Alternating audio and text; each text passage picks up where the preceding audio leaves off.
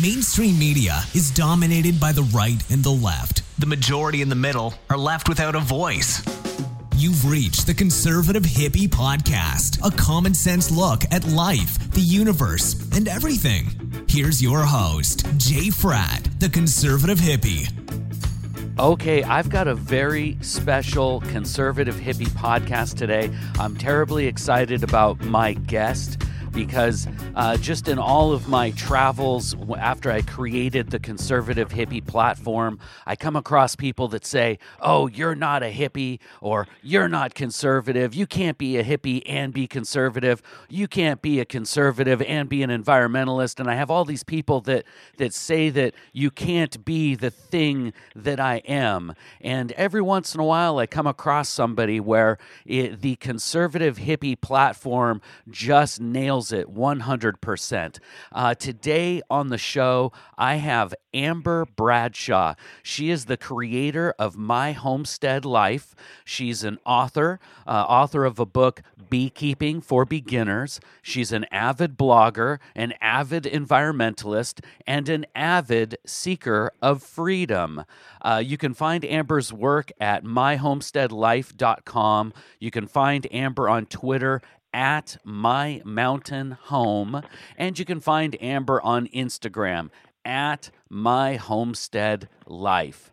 All these contacts will be in the show notes, but again, I'm terribly excited because we're going to have a conversation about personal freedom and sovereignty. We're going to have a conversation about environmentalism, and we're going to have a conversation about my favorite topic, entrepreneurship. So let's stop with me rambling. Let's bring Amber in. Hello, Amber. How are you? I'm doing good. How are you? I am pretty fantastic. It's a fine Saturday in Washington State. You are in the mountains of Tennessee. Is that correct? Yes, sir. I'm right by the Smoky Mountain National Forest. And what's the weather like today in the Smoky Mountains? Actually, it's very nice. It's in the high 30s, low 40s. And we fluctuate this time of year, but it does get down, like we're expected 19 degrees and more snow. So it kind of goes all over the map. Amber, your story fascinates me so much, and I don't know what to get to first because the entrepreneurialism of what you're doing fascinates me, but the reasons and logic of why you're doing what you're doing, I want to get to the heart of that. Because in this day and age, I don't care if you're on the right or if you're on the left, we live in a crazy world. We're all shut down due to COVID. You would be remiss if you haven't thought about what you would do if you had to live on your own, if the system broke down. You were proactive in this way. You've gone out and you've sought a life of freedom and sovereignty. And I need to get to the heart of the why. Well, we come from, and it's so funny, your introduction, we've never spoke before, and I didn't know what to expect.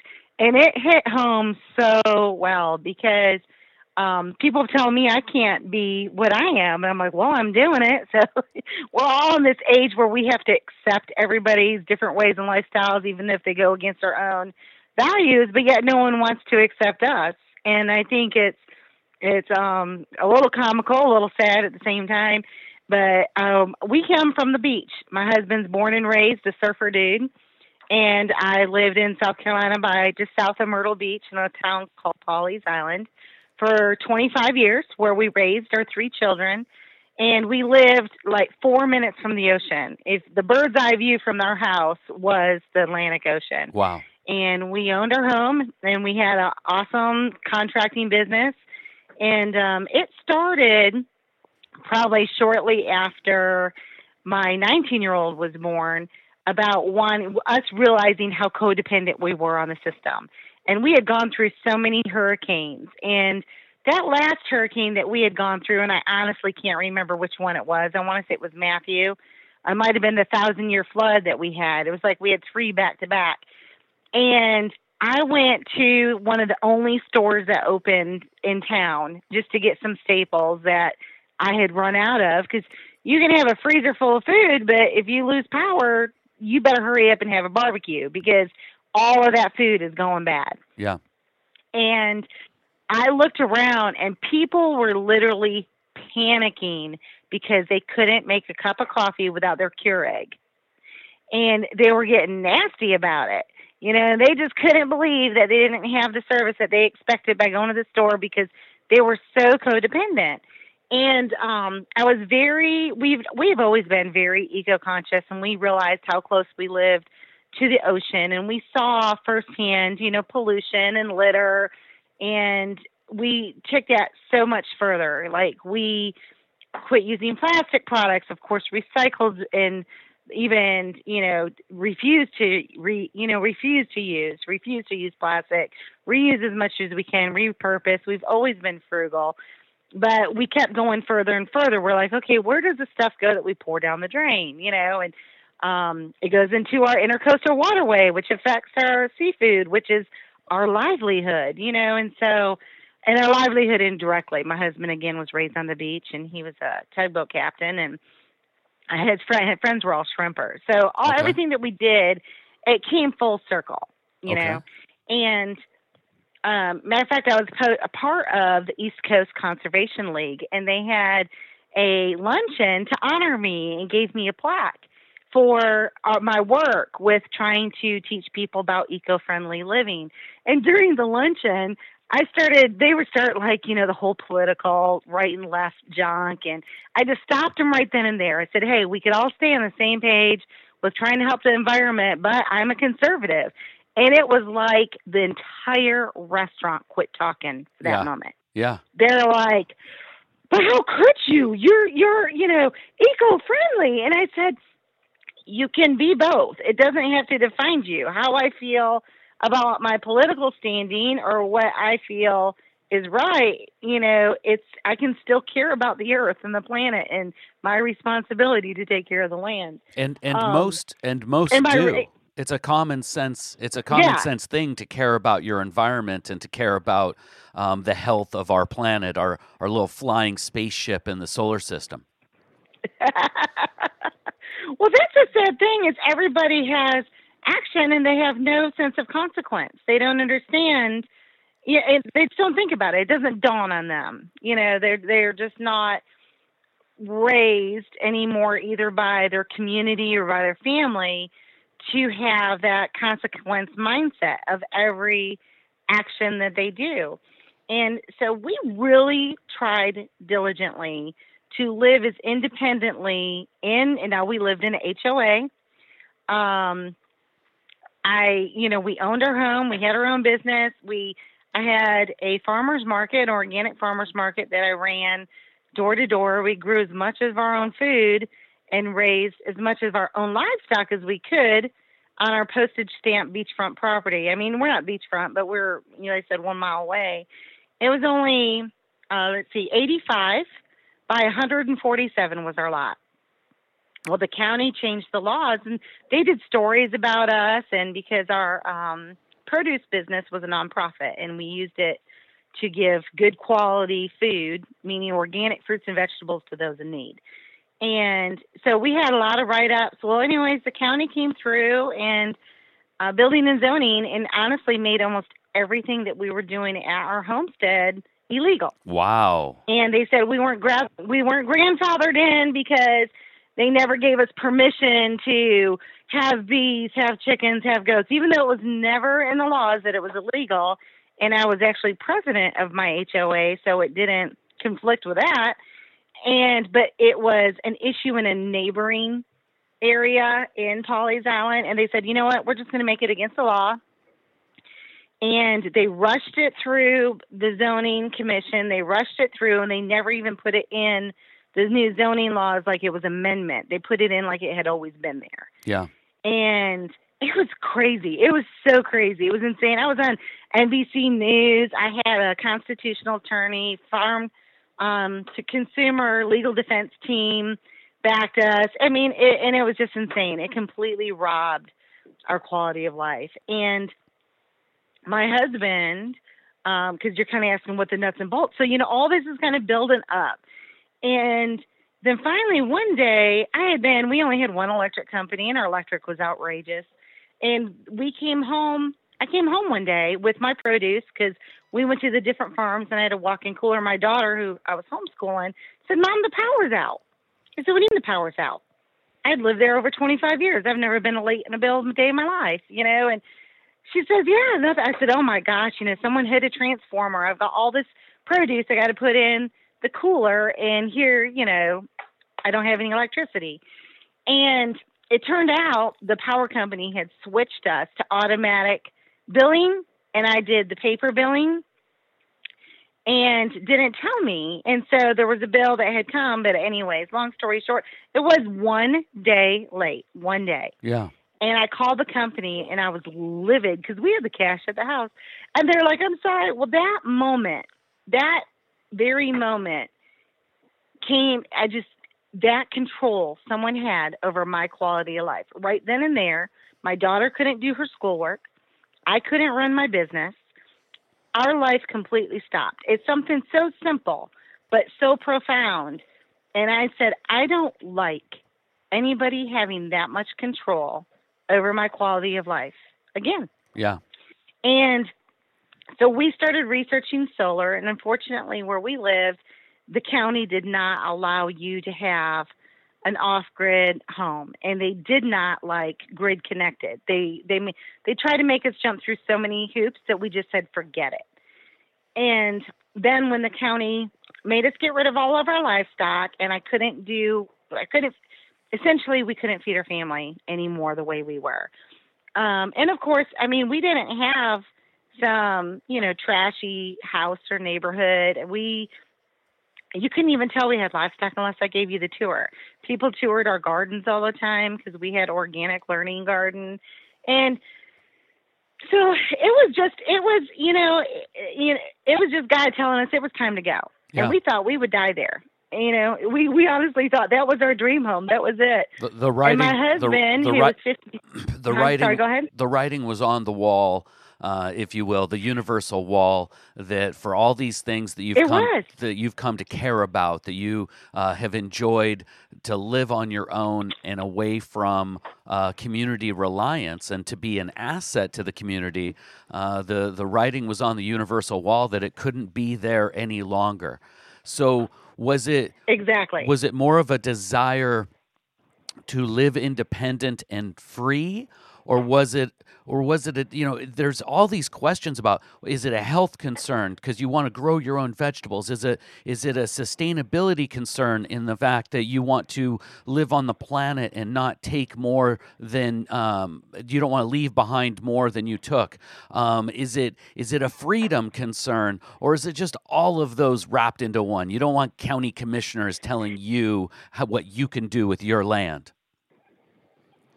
It has to be, in my opinion, and I'm glad you mentioned that, because you see one without the other. You do, in my world anyways, because in my niche where I write about homesteading and off-grid living, I see one or not the other. I see people that are so adamant about homesteading, raising their own food, but they're feeding all their kids on styrofoam plates and, using Dawn and using Tide and using all the stuff, and I'm like, whoa, wait, and I'm not out to educate the world. I just want to share with those that want to listen. But there's that full circle, it's how I just want our family to get back how we were intended to live.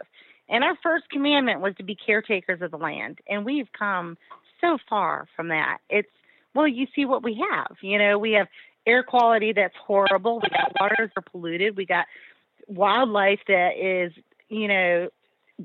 default. There's not even hardly wildlife around anymore because of it. And you saw, during the shutdown, how water started clearing up again. For the first time, people could see the horizon and mountains they hadn't seen in decades. And what does that tell people, And we're looking at our kids. We have 3 children, and our oldest at the time was 24. And then we had our daughter who was 17, or she was 16 going on 17, our youngest, who was 6. And we're looking at them, and they're plugged in all the stinking time. They're so codependent on, that instant quick gratification. A lot of now our kids knew where their food source come from, but we didn't raise meat. We couldn't. We lived on such an itty bitty lot. We couldn't raise our own meat.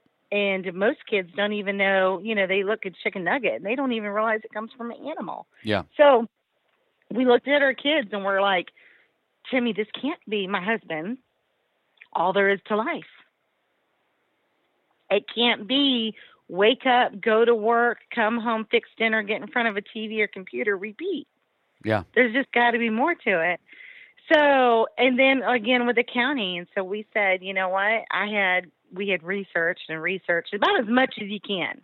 Unfortunately, the internet has Pinterest perfect is what I call it. They have the Pinterest perfect life. You want to look up homesteading and you see this beautiful lady sitting on a bale of hay, propped up with her little, her Carhartt pants and sipping a coffee with a horse right next to her. Wait, that's your blog.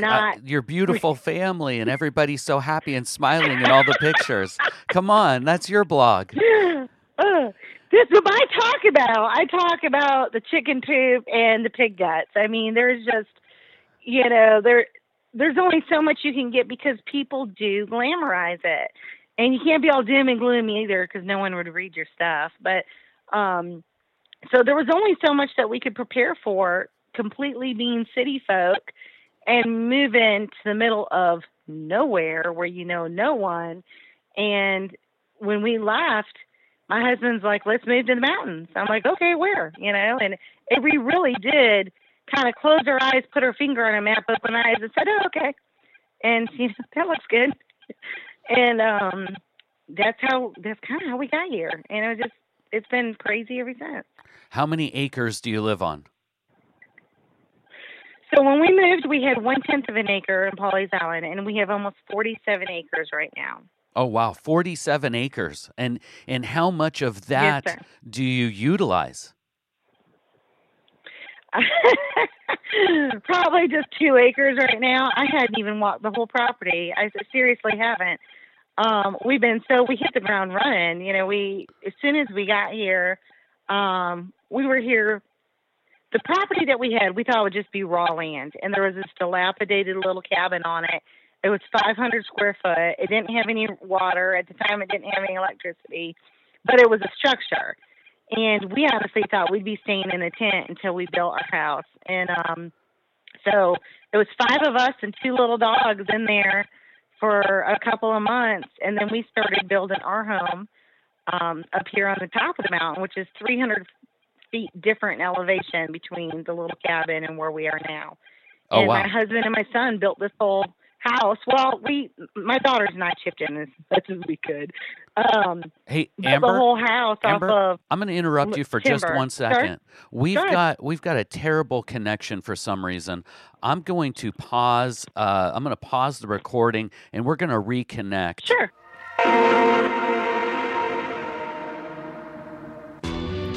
This podcast wouldn't be possible without the support of Smokin' Jays.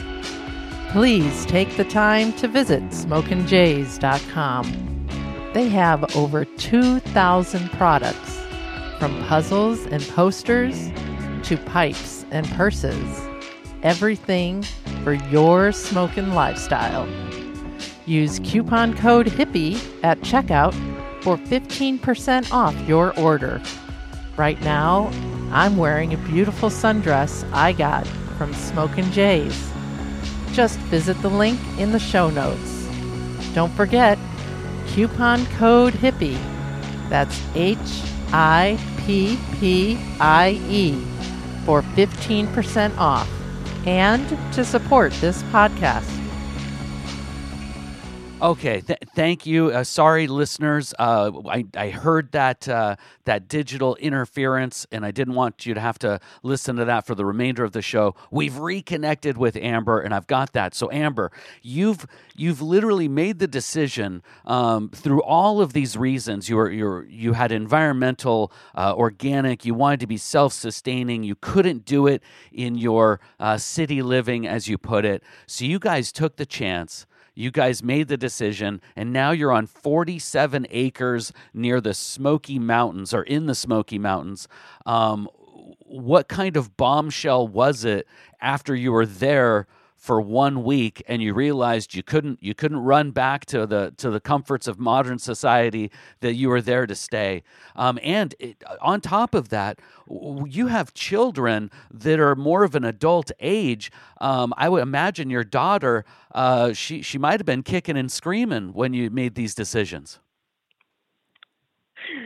You would think, is that we actually moved during her senior year of high school. Wow. It's like, what parent does that to their child? Yeah.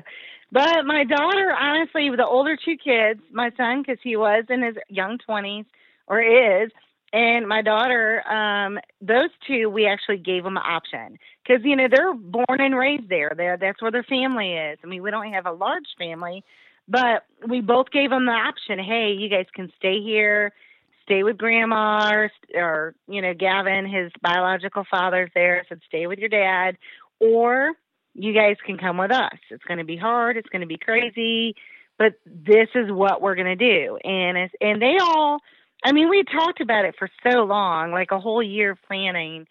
Almost every day was topic of conversation. If this happens, because we didn't know if it did happen or not. People put their house up and they sometimes stay on the market for years. We didn't know what fate had in store for us. Sure. We put our house on the market and it sold full price cash offer in 24 hours. Wow. And they wanted us out in 2 weeks. It was insane. When you're on the right path and that's what you're supposed to do when things like that just fall into place. Life, the universe, and everything was kicking you in the ass and telling you you're going down the road. They're like, you're leaving. And we honestly didn't pick this land. Like I said, it picked us. And when we found it, it was very much a huge wake-up call, because when we got on the land and got in the little structure, I'm like, okay, how do we bathe? We were just kind of figuring it all out as we went along. Seriously, there was no how-to book. I didn't even have Wi-Fi to Google anything anymore. It's just crazy. And but no, our kids, there's several times, I'm not going to lie, we wanted to raise the white flag, because this is a hard way to live. It's rewarding. It's intentional. It's with purpose. You feel at the end of the day that you've accomplished a goal, even if it's just keeping the house warm all day long. And there's just such a sense of satisfaction that you're exhausted, that you don't need sleeping pills out here. You're so tired from manual labor all day. You're just ready to fall down and go to sleep. But, and I would say I didn't think that the older two kids would have stuck with it as long as they did. I kind of thought that they would miss all of the comforts of high-speed internet, their friends, Starbucks, all of that stuff. And they've really kind of thrived since coming. And now even my daughter, will be 20 in March, she's 19 right now, she's even going, Mom, I want to build my own off-grid house. They see the freedom that this allows, that you're not prisoner to debt and prisoner to that control that the water company and the power company and all that held over you. They're getting a taste of that. And that's just something I never thought we'd be able to offer them. That's amazing. And again, so many people right now, as our freedoms have been restricted, have to be thinking about if they could live that life. And one of the things I love that you just said there was no instruction manual. There were no guideposts to help you along your adventure, but that's what you've created. You've now created this entire, we call it a blog, but your blog is a encyclopedia, a thick encyclopedia, a website of information, so many different articles. You are clearly a driven person. And before I want to get to the whole living off the grid, and yet you live this amazing digital life, you've been featured on a few television programs and things like that. Where did that come about, Amber? Because clearly, somewhere along the way between this decision in South Carolina and landing on your 47-acre plot in the Smoky Mountains, how did the television cruise and the television show and you being featured on My Homestead Life, how did that come about? That's another one of those, those universe God things. And before we moved, a fellow blogger, I had a blog back then, just an itty bitty one called the Coastal Homestead. And it was about our little coastal life and what we were doing there. And a friend of mine owned this website called The Farmer's Lamp. And she had grown up a farmer her whole life. That's the thing. I said, for people that have been doing this and raised this way, it's their life. It's their second nature. Like if you were Amish. Yeah. That's the way you're raised. And you don't know any other way. But when you take someone that was city raised and, most of their meals just come out of a box or through a drive-through, this is completely foreign to them. And that's where we are. That's where we've been. We've been foreign to all these concepts. And anyhow, she's like, Amber, we lost the farm. We're going on the road. My husband's going to be a truck driver. I don't want my blog anymore. And I want you to have it. So I'm like, yeah, I've loved your website. So long story short, with the blog, I got an email address and everything. And I hadn't really done anything with it yet because I just wasn't ready.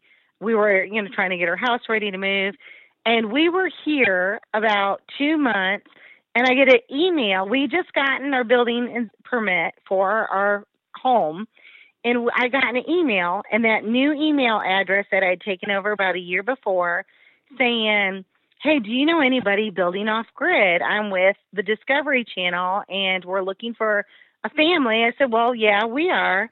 They're like, oh, great. And there's so many guidelines you have to meet. You got to have your own land, and they don't want you to build it on someone else's property, of course, and all this other stuff. And I said, oh, well, we just got our building permit Monday. We're going to start construction Thursday. They're like, wait. So they're like, we need to do a Skype. I said, okay. And so we did a Skype, and we were against a bunch of other families, the way those types of shows. And the show is called Building Off the Grid. And it's basically like a DIY documentary type. It's not one of those. Yeah. It's not like a reality show. Your family isn't featured, and they don't make dramatics out of your daughters, and it's more of a how-to. Yes, exactly. It's not a reality show. We were not actors. They didn't tell us what to say. It was basically they wanted to come out and film our journey of building an off-grid home, and that's kind of what they do with all of their builds. And the kicker was this. We're like, oh, yeah, that would be cool. I said we could get it documented and share it with all our friends and family back in South Carolina. And because I knew, my husband's mom and dad are older, and they were both ill, and they'd never make it here. And I didn't think that some of my family would ever make it here to visit. So I thought it was just a great opportunity. And the whole decision was crazy anyways. I mean, who lives their beach house that's paid for, their job that they had of over 20 years, all their friends and family to go move off grid in the middle of nowhere. But again, I didn't know this story, and it's kind of amazing because I was thinking you somehow solicited. I thought there must have been something powerful Amber Bradshaw did behind the scenes to how do you get on TV to supplement this move. But it's really life, the universe, and everything. If you follow the flow, it will provide. I mean, I know that's a little hokey to say, but I mean, this amazing thing happened. So go ahead. So tell us a little bit more. So this DIY building off the grid, did what's the benefit of that? Did they come and pay for the structure? Did they do the construction? How did that process go? No, well, they do have, one of the kickers when they started talking to us, they're like, well, what does all this involve? And they said, well, film crews are just going to, follow you around. We're going to leave some GoPros and some time-lapse cameras. But the kicker is this, you have to build your house in 2 months. And I'm like, what? Huh? What? Even with a construction crew of 20 people, you can't build a house in 2 months. And this was just my husband, my son, and us, the girls. Yeah. And I said, well, we talked about it, and we're all like, this is impossible. There's no way. And I said, well, let's just do this. We'll just throw it to fate. We are up against a bunch of families, I'm sure, highly qualified with deep pockets. I mean, because we were on a budget, and we were building our house with milled lumber from our land, and we used recycled materials. And thankfully, because we didn't have cable, nor did I have cable back in Pawleys Island, had I ever seen the show. So I didn't know what it was about. Mm-hmm. And they tried to send me a snippet of it, and I could never download it because we didn't have Wi-Fi strength. I didn't have enough bandwidth to download it. Every time I tried to download it, it would say 5 days and 4 days, and then it'd stop and start over. So we'd never even seen the show. And long story short, they picked us, and we're like, okay, well, we'll try. And at the end of 2 months, they're going to be disappointed because it ain't going to happen, but we'll do our best. Yeah. I said, if anything else, it's going to be fun for the family. Now, contractually, you can't disclose all the details, but you don't do it for money. I mean, if you did the reality shows, like some of those bigger ones, they do get paid per episode, up to, like, from my understanding, like $25,000 an episode. But for this situation, they call it just a talent fee, and it's kind of like a contest reimbursement, but it's not even double digits. So it was not even double digits. For instance, and we looked at it like this. Okay, well, our solar system is going to cost us $12,000, and we could put it towards that, And I said, we're going to do it anyway. So what does it hurt having a little help with it? Sure. And that was it. I mean, but had I been a veteran TV personality person and known all of the ins and outs and tricks, like there was another couple that was filming the same time we were in Georgia. So the film crew would come here and film us building, and then they'd hop down to Georgia and film them. They had done it like a tiny house build with the same production company before. Uh-huh. And the woman also works for Toyota. So she called in people and they got a construction crew donated. They got a hot tub. They got all their stuff sponsored or donated. I didn't even know you could do that. Yeah. I didn't have a clue. I was clueless. But I do remember when the film crew came here, they're like, wait, so you're building your own home? I said, yeah. That's what I thought you guys contacted us for. They're like, oh, that's refreshing. I said, what are you talking about? They're like, well, we've never filmed a house, an off-grid home where people were going to live there. And I said, oh, well, what do you guys do? They're like, oh, rich people, they want to be on TV or something, or get a little hunting cabin out in the woods, and they build it really fancy, and then we film it. And again, I'm so thankful we never saw the first time we ever saw an episode was the night the show aired. We had to go rent a hotel so we could watch it because we didn't have cable. And you would think they would have sent us a DVD or something. But so we went to a hotel and we saw the other episodes. And let me tell you, Jay, mortified. I was floored. I was so, because these other homes, granite countertops and microwaves and hot tubs. I'm like, how the heck can they do this off grid? How can they, how? Well, and then I felt very embarrassed. I'm like, oh my gosh, people are going to laugh at our little, but it was very, my husband said after this, he goes, Amber, anybody can have deep pockets. Anybody can get construction crews. We can relate to the average Joe because we didn't have a construction crew. We didn't even have really power tools. We try to rent heavy machinery. It's not even that big of it. It's one that you just push to dig the ditch for our earth tube. And we couldn't get it up our mountain because our mountain was so steep. So we had to take it back to the rental company. So we had to dig every hole by hand. And, I said, the way that we did it shows other people that you don't have to have hundreds of thousands of dollars or not even $100,000 to do this if you are willing to give up certain conveniences in your life and understand you'll be okay without central AC, you won't die. You'll be okay without central heat. You will be, and you will survive. And if you learn to enjoy it, you'll thrive. Well, you gave that show gold that sounds like it was lacking. You gave that show authenticity, and I love that story. Thank you for telling us. One question, I need to hear this nitty gritty. You're out there, you're on 47 acres, you have to build a home in 2 months. Can you tell us, Amber, where were you living at this time? Did you have a shack, a trailer, a mobile home? Where were you and your family living? We had that little shack. We had that little cabin. It was a cabin that had been abandoned in I want to say 2004, and it didn't have any running water or anything. And we had a little ladder there was a creek that ran behind the cabin, and we built a ladder and would climb down in the creek with a 5-gallon bucket and bring it up and filter our water. And that's kind of how, I don't know how we did it. I honestly don't. Now you think back, it's all a blur. You're talking about a ladder and a creek and a bucket. It's like I have so many more. I have so many more questions, but we'll just leave it at that. I love leaving a little bit of mystery there.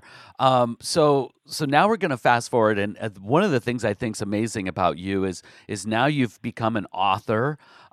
Your blog is in depth. The quality of content is incredible.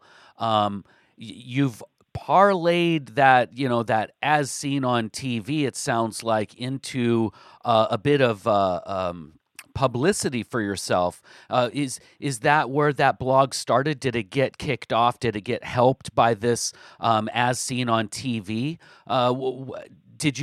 Were you able to parlay the as seen on TV into this blog presence that you have? I wish, and that's the funny thing. You would think that, TV comes fame and all that. And I wish I'm actually anticipated a lot of jump in traffic, but believe it or not. So I started writing back in South Carolina. And then when we moved, I ditched that website, started all over, because you can't be a coastal homestead in the mountains, and started with my homestead life. And honestly, my traffic to the website went down after the episode. So it's just really weird. I had a lot of people that said, hey, I saw your show, loved it, and asked questions about there's no way you could live there. I saw you didn't have any insulation, or tell me about the earth tube, because I've never seen that before. And, those types of things, but really not, because the book offer happened much like the show offer. We were still filming the show, so it hadn't even been aired on TV yet. And I get an email, hey, saw your blog, wondered if you would be interested in sending us a sample writing for this book, blah, blah, blah, And I actually sent them a sample writing on raising chickens, and I got turned down for it. Mm-hmm. And then a little while later, they sent me another one. Hey, we saw that you raise bees too. Would you like to write this book on beekeeping? I'm like, just so happens, we're finishing up filming and I'll be available. And they're like, oh, okay. So anyways, there's the story with that. And then after the bee book, because I worked with that same publisher, after that was over, I got another book opportunity, which was raising goats for beginners, and wrote that book.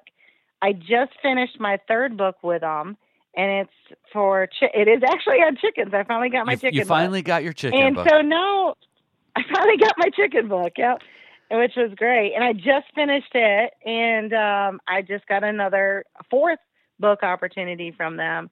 And I signed the contract this weekend. So that was great. But no, the show didn't do nothing for me, really.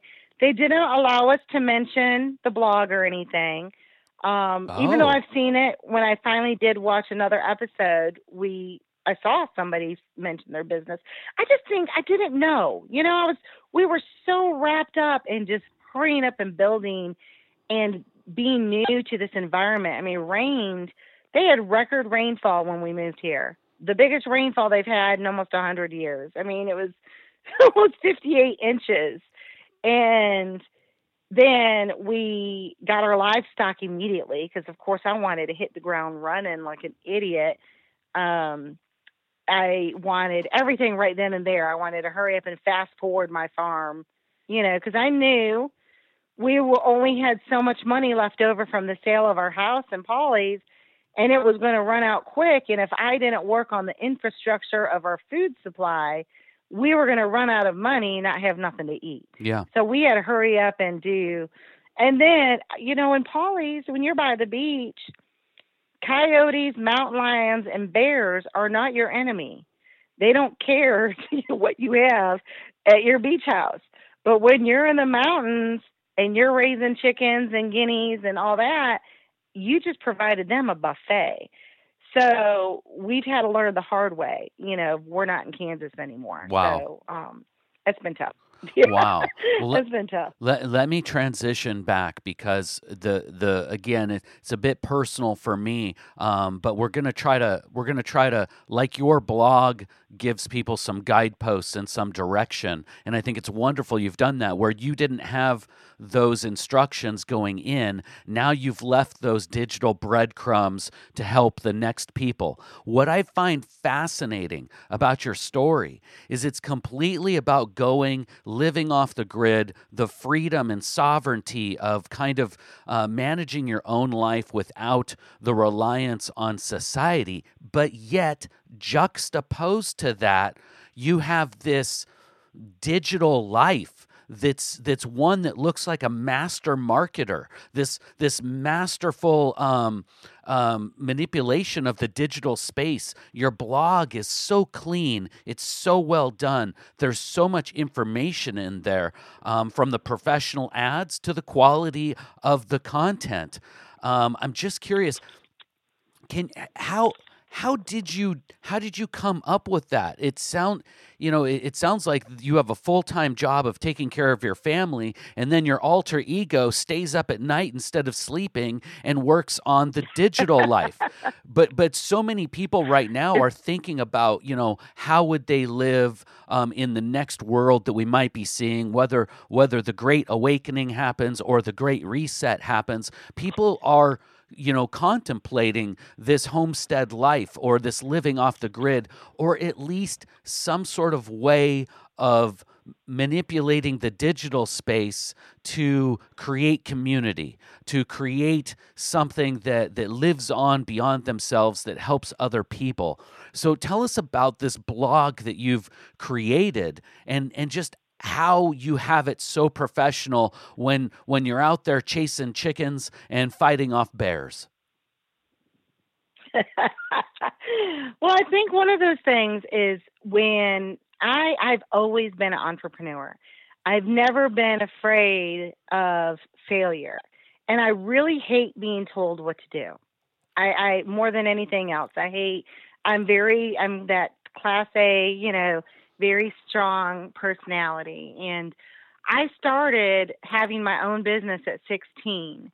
And I've worked a lot of other jobs, but every time I work for somebody else, I can I can do this better. I can do something else, or I get bored or find another opportunity, find a need and fill a need kind of thing. Yeah. And I know with my blog, my need and my desire was to work from home.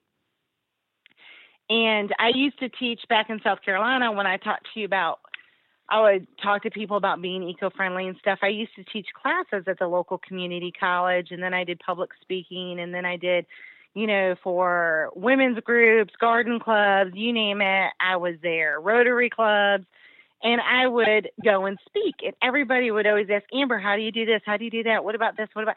So I'm like, you know what? I don't have enough time to repeat myself 100 times a day. I'm going to write it down and put it on a website. And this was about a decade ago. And I said, and then when they ask me, I'll say, hey, I've got what you need. Just go to my website, look it up, and it'll be there. And you can print it off or whatever you want to do with it, but here it is. So that's how the website developed. And it wasn't until it had been around for a while that I'm like, hey, you can actually make money off of this. And it's not that I'm not trying to sell anything. I don't sell any courses or anything. Now I do sell products that I make, products that add value to someone's life, like soap. You need soap. Yeah. Cleaners, those types of things.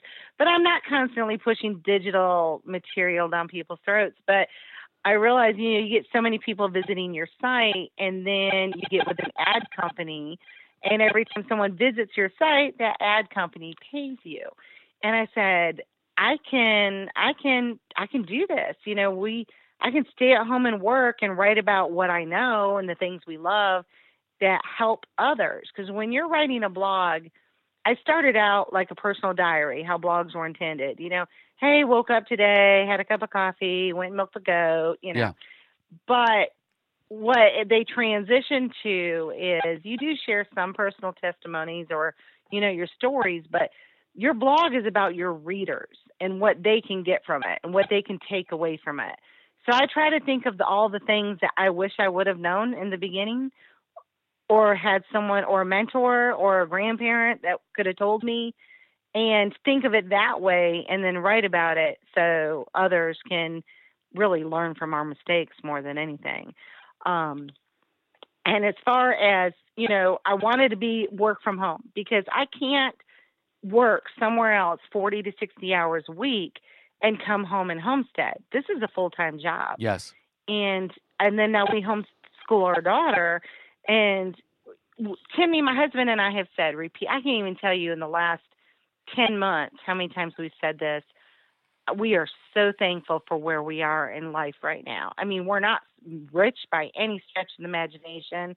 We're not rolling in the bucks. We're not any of that stuff, but we're filled and content with what we have, because we have peace of mind where we're at. We have that sense of security that if we did have, they did decide to control us by turning off our power or our water, or the truckers went on strike with a food supply, or whatever the next thing that's going to destroy our world is going to be, I feel not arrogant, but confident in that our quality of life wouldn't change very much, So it's really important for me to be able to create an income that would allow us to continue this here. And that's how the blog developed and why it is what it is. That's amazing. So you've got the contracts to become an author, and your book sales, and you do sell your book, at least the beekeeping book I saw on your website. You've got the products that you create, and you sell those on your website, and then that's coupled with the ad revenue you get from the traffic. It's like it all kind of works together. There's not one that's more dominant than the other. And as an entrepreneur, you've gone out and you've created those revenue streams. Do you ever sit back, and when you take pride in what you've accomplished, do you take the time? I understand that the goat pen and the chicken coop, those are all tangible and you can see them and take pride in that. But how much pride do you take in the digital space that you've created? It's probably not, because I'm my worst enemy. My daughter is my biggest cheerleader, and I got that book offer, and I was kind of upset. I wasn't upset about it. I was upset. I stopped my feet, because I'm like, well, so-and-so's blog makes more money, but I work harder, and they're fake, and I'm not, you get that. You get your knickers in a bunch sometimes, you get the want. And I've never been one to really shine financially or be in the front of the spotlight, and I'm okay with that. But it does sting a little bit from time to time. And with the books with this company are not your typical writing experience. They give you one flat rate, and that is it. You get that first payout. When you spend that money, it's gone.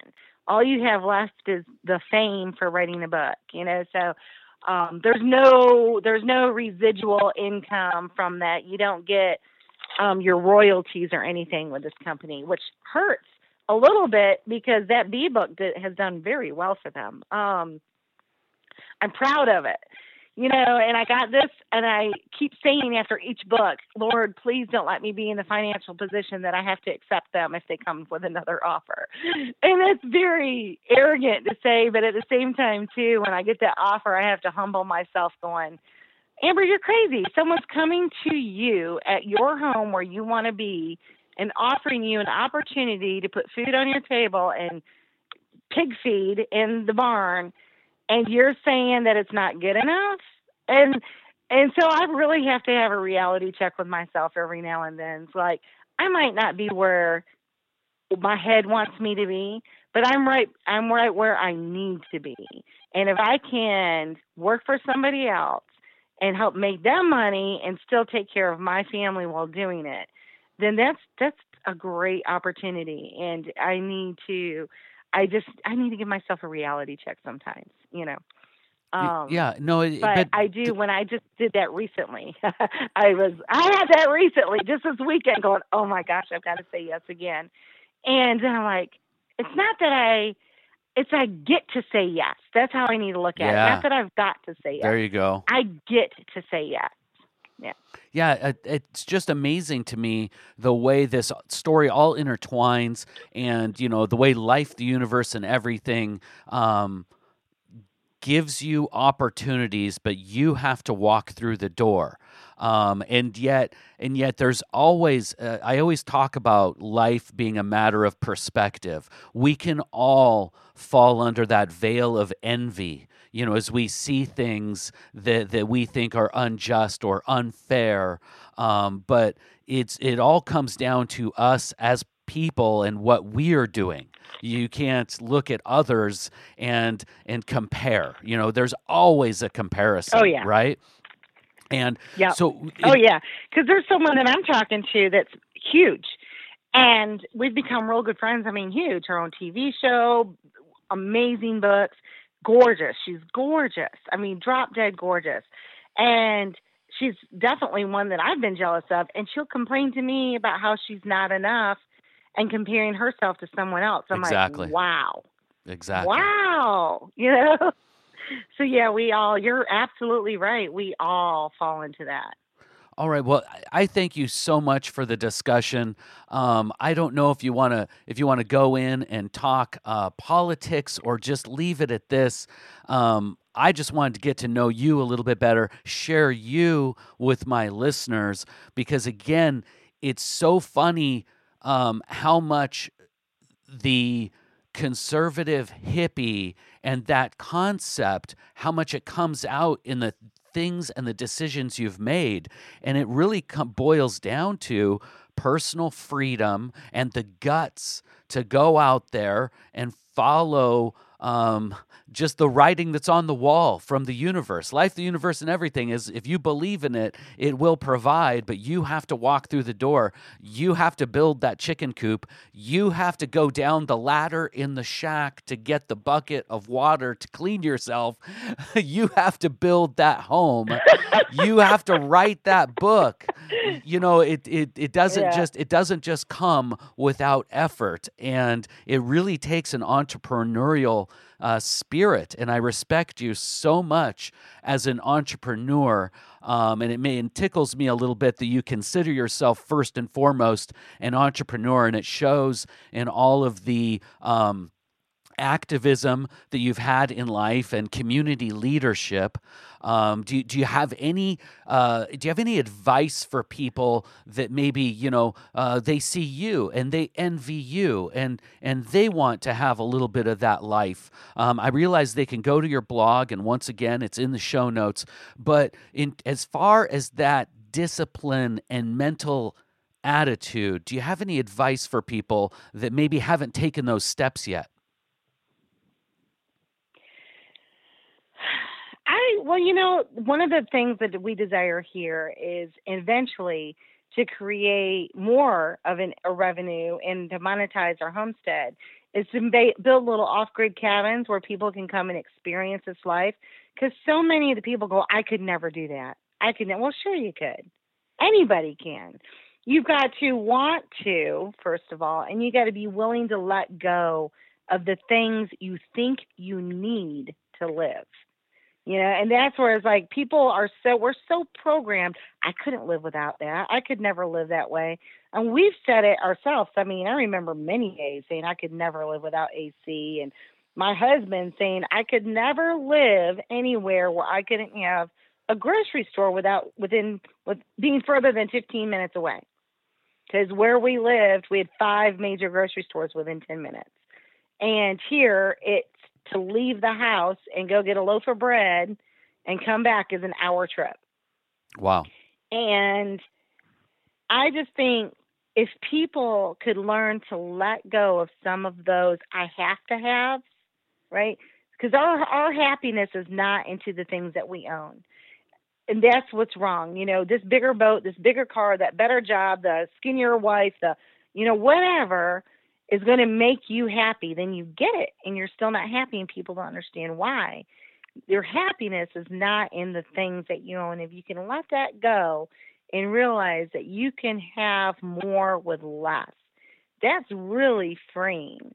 Because, too, all those things, I mean, they just clutter the earth and your life and your mind, really. And if you could just let that go and get back to the basics and connect with nature, just even for a little bit, and see what it's like, I think a lot more people could do this lifestyle than what they're claimed to be, Yes. Thank you, Amber. Thank you for coming on the show. Really appreciate you sharing yourself with my audience and with everyone. Once again, Amber can be found at myhomesteadlife.com, on Twitter, mymountainhome, on Instagram, myhomesteadlife. I just think it's so ironic that somebody that is so adept and skillful at living off the grid is also so adept and skillful at the digital space and creating revenue streams from their own creations. And I think that has it's more of a testament and a testimony to you, Amber, to you as a person, more so than any luck or that email that comes a year later that they didn't ask for. You still had to answer the email. You still had to do all the things that you did. And it's a testimony to you. So thank you again for being on the Conservative Hippie Podcast. Jay, thank you so much for having me and giving me the opportunity to share a story. It makes me laugh. It tickles me. And I just love the fact that others are interested in it. I knew it was our passion, our journey, but the fact that others may want to pursue this or just even learn about what we're doing, it's very humbling, and it's an awesome experience. I appreciate it. All right, you have a great day in the Smoky Mountains. Let's be friends. We're all on this cosmic spaceship together. Subscribe and share the Conservative Hippie Podcast. Visit our sponsors, SmokinJays.com. Everything for your smoking lifestyle. StonerHoroscopes.com. Adora Zen dishes cosmic vibes for the stoner at heart. KickFromTheSpot.com. Soccer is American.